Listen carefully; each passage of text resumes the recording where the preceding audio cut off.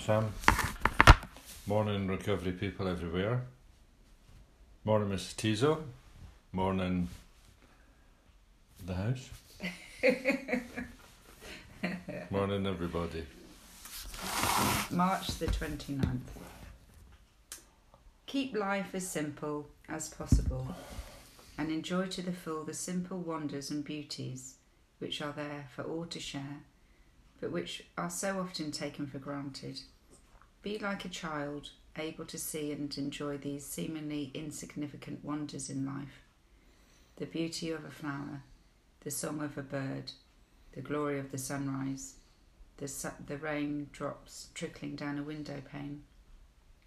How simple and yet how truly beautiful they are when you look at them with eyes that really see and cease to rush through life in such a hurry that you fail to notice them.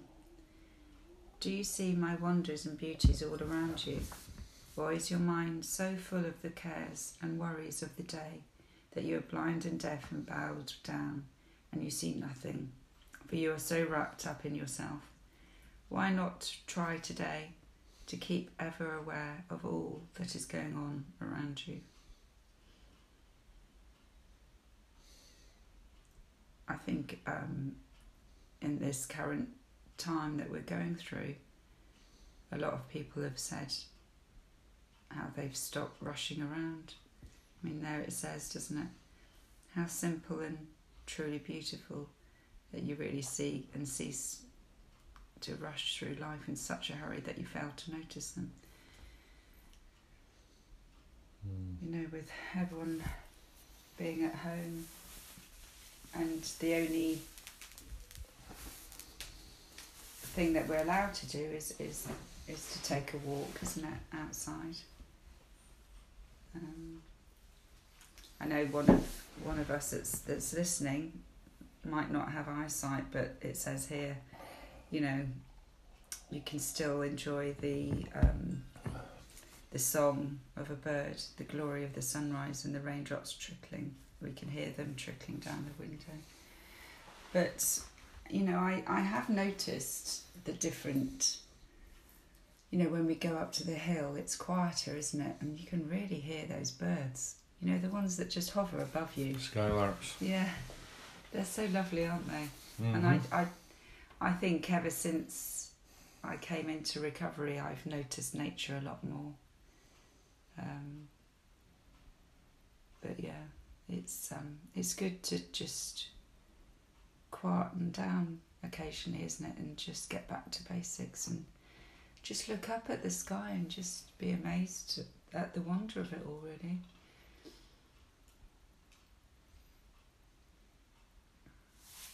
It's about having the right attitude, really. You know, you can take time to appreciate the beauty of nature, or you can feel bored, you know, and just, you know, like you can savour your food or you can rush your food. You just don't appreciate it. It's a bit being mindful, really, isn't it? That's what it's just.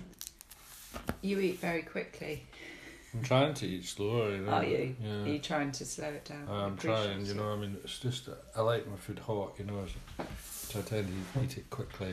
But you know, particularly, you know, like nice bread or something like that. You know, it's like, you know, focus on what you're doing. You know, if you eat while you're watching TV, you're not really thinking about your food, you know what I mean? You're kind of, you know, your attention's on, you know, the TV programme, you know, and you're kind of just shoving stuff into your mouth. So, you know, you're not really getting the full, you're not concentrating on the flavour of the food particularly, you know, and maybe that's why we're prone to overeating, you know, because we eat so quickly, you know, you put too much down your mouth, you know, or, you know, you eat because you're bored.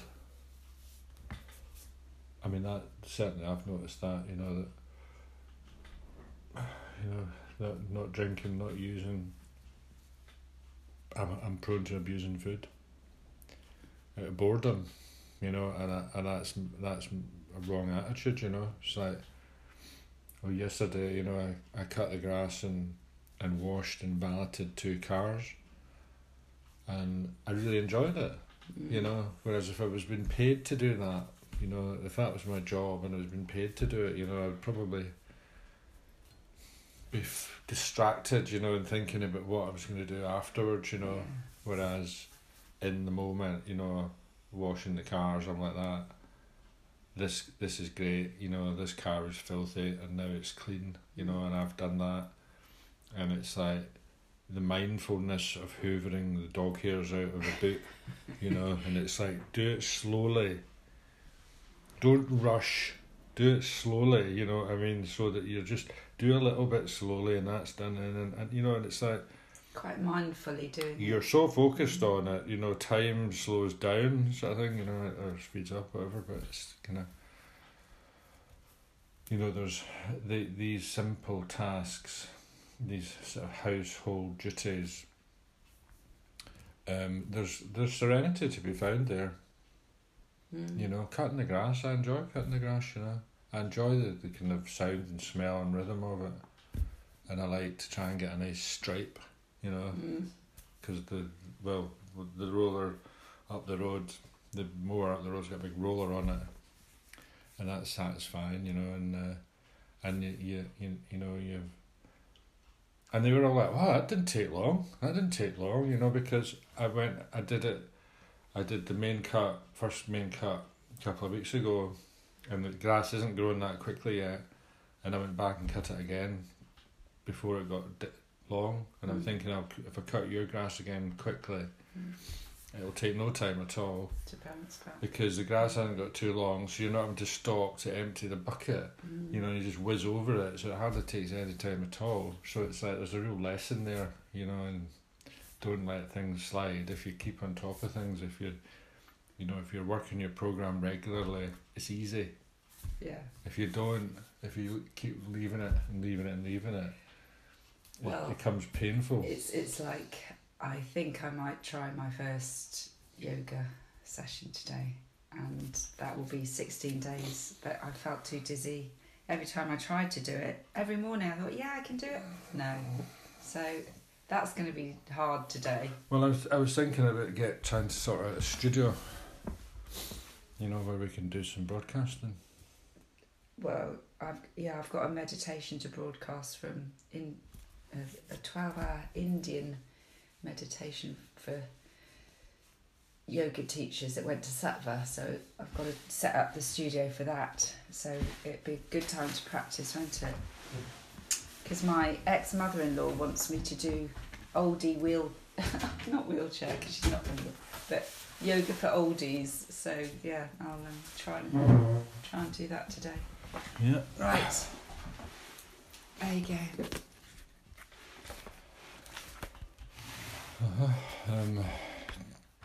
March 29. AA thought for the day. Before I met AA, I was very dishonest. I lied to my spouse constantly about where I had been and what I'd been doing. I took time off from my work and pretended I'd been sick or gave some other dishonest excuse. I was dishonest with myself as well as with other people. I would never face myself as I really was or admit when I was wrong.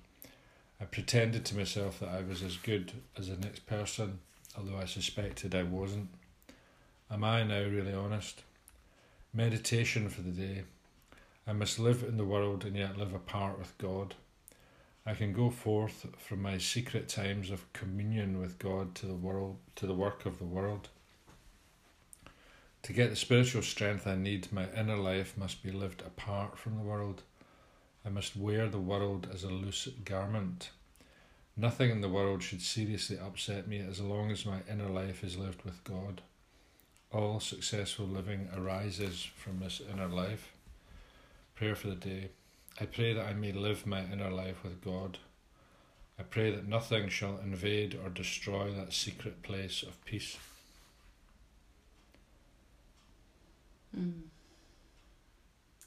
I think that's when you have a very strong foundation. You know, you've put down your roots of recovery and you've got a very strong connection with your higher power. That grounds you.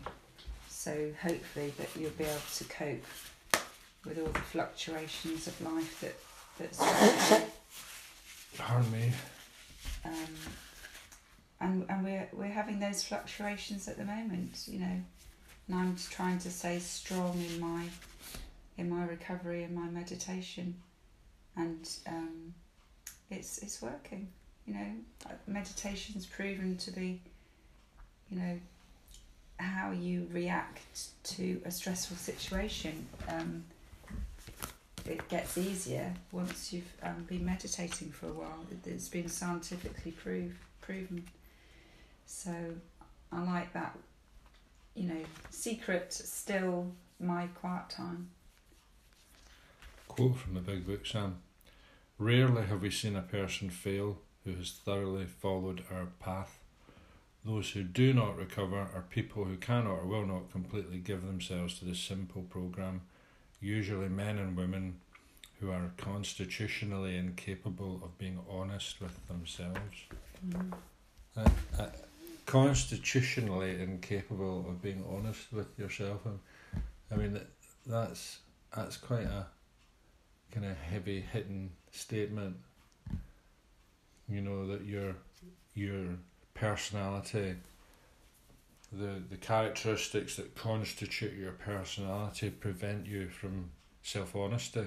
You know, from doing an appraisal of yourself and coming to a conclusion that's real, that's accurate. You know, instead you live in a delusion, a world of your own fantasy. You know, and incapable of being honest with yourself. You know, and I think that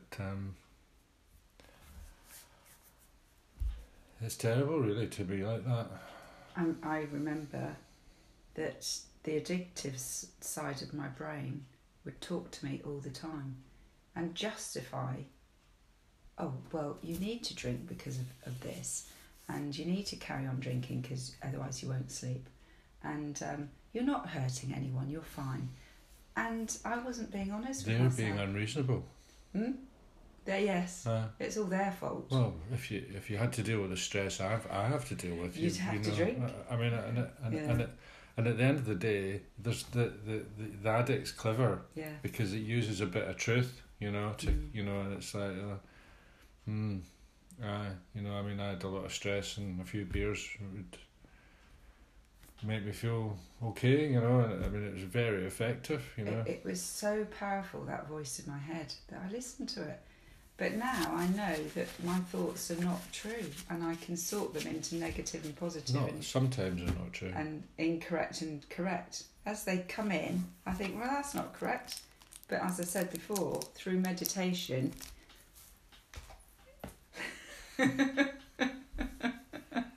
Sorry. Such a footerer. You it really...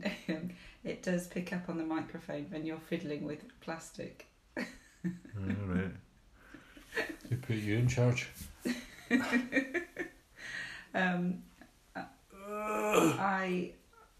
would listen to my head. I really would listen, and it was incorrect then.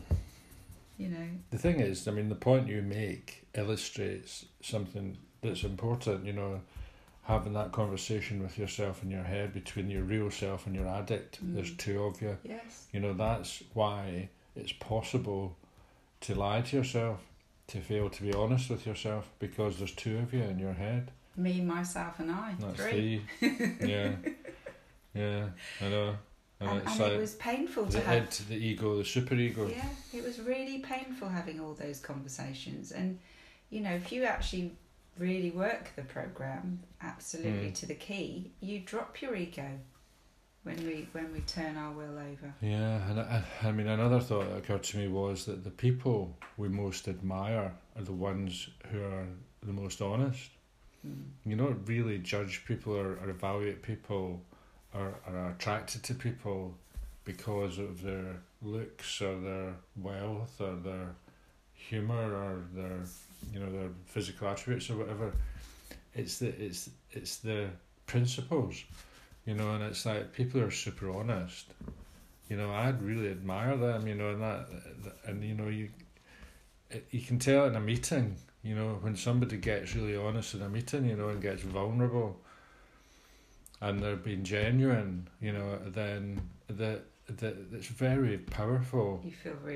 You feel the love for them. You feel privileged to be in the presence of that level of honesty, and you know, that's why I go to meetings, you know, to hear honesty, you know, and the opposite of it being, you know, hypocrisy and bullshit. I think we've just missed the 10 o'clock. Do you want to join late or?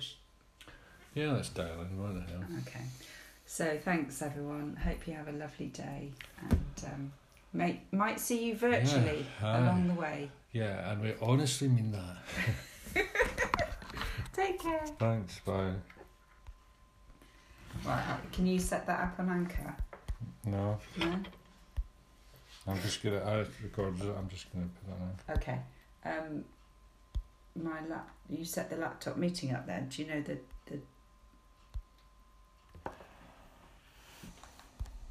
Do you know the password for this morning? Yeah.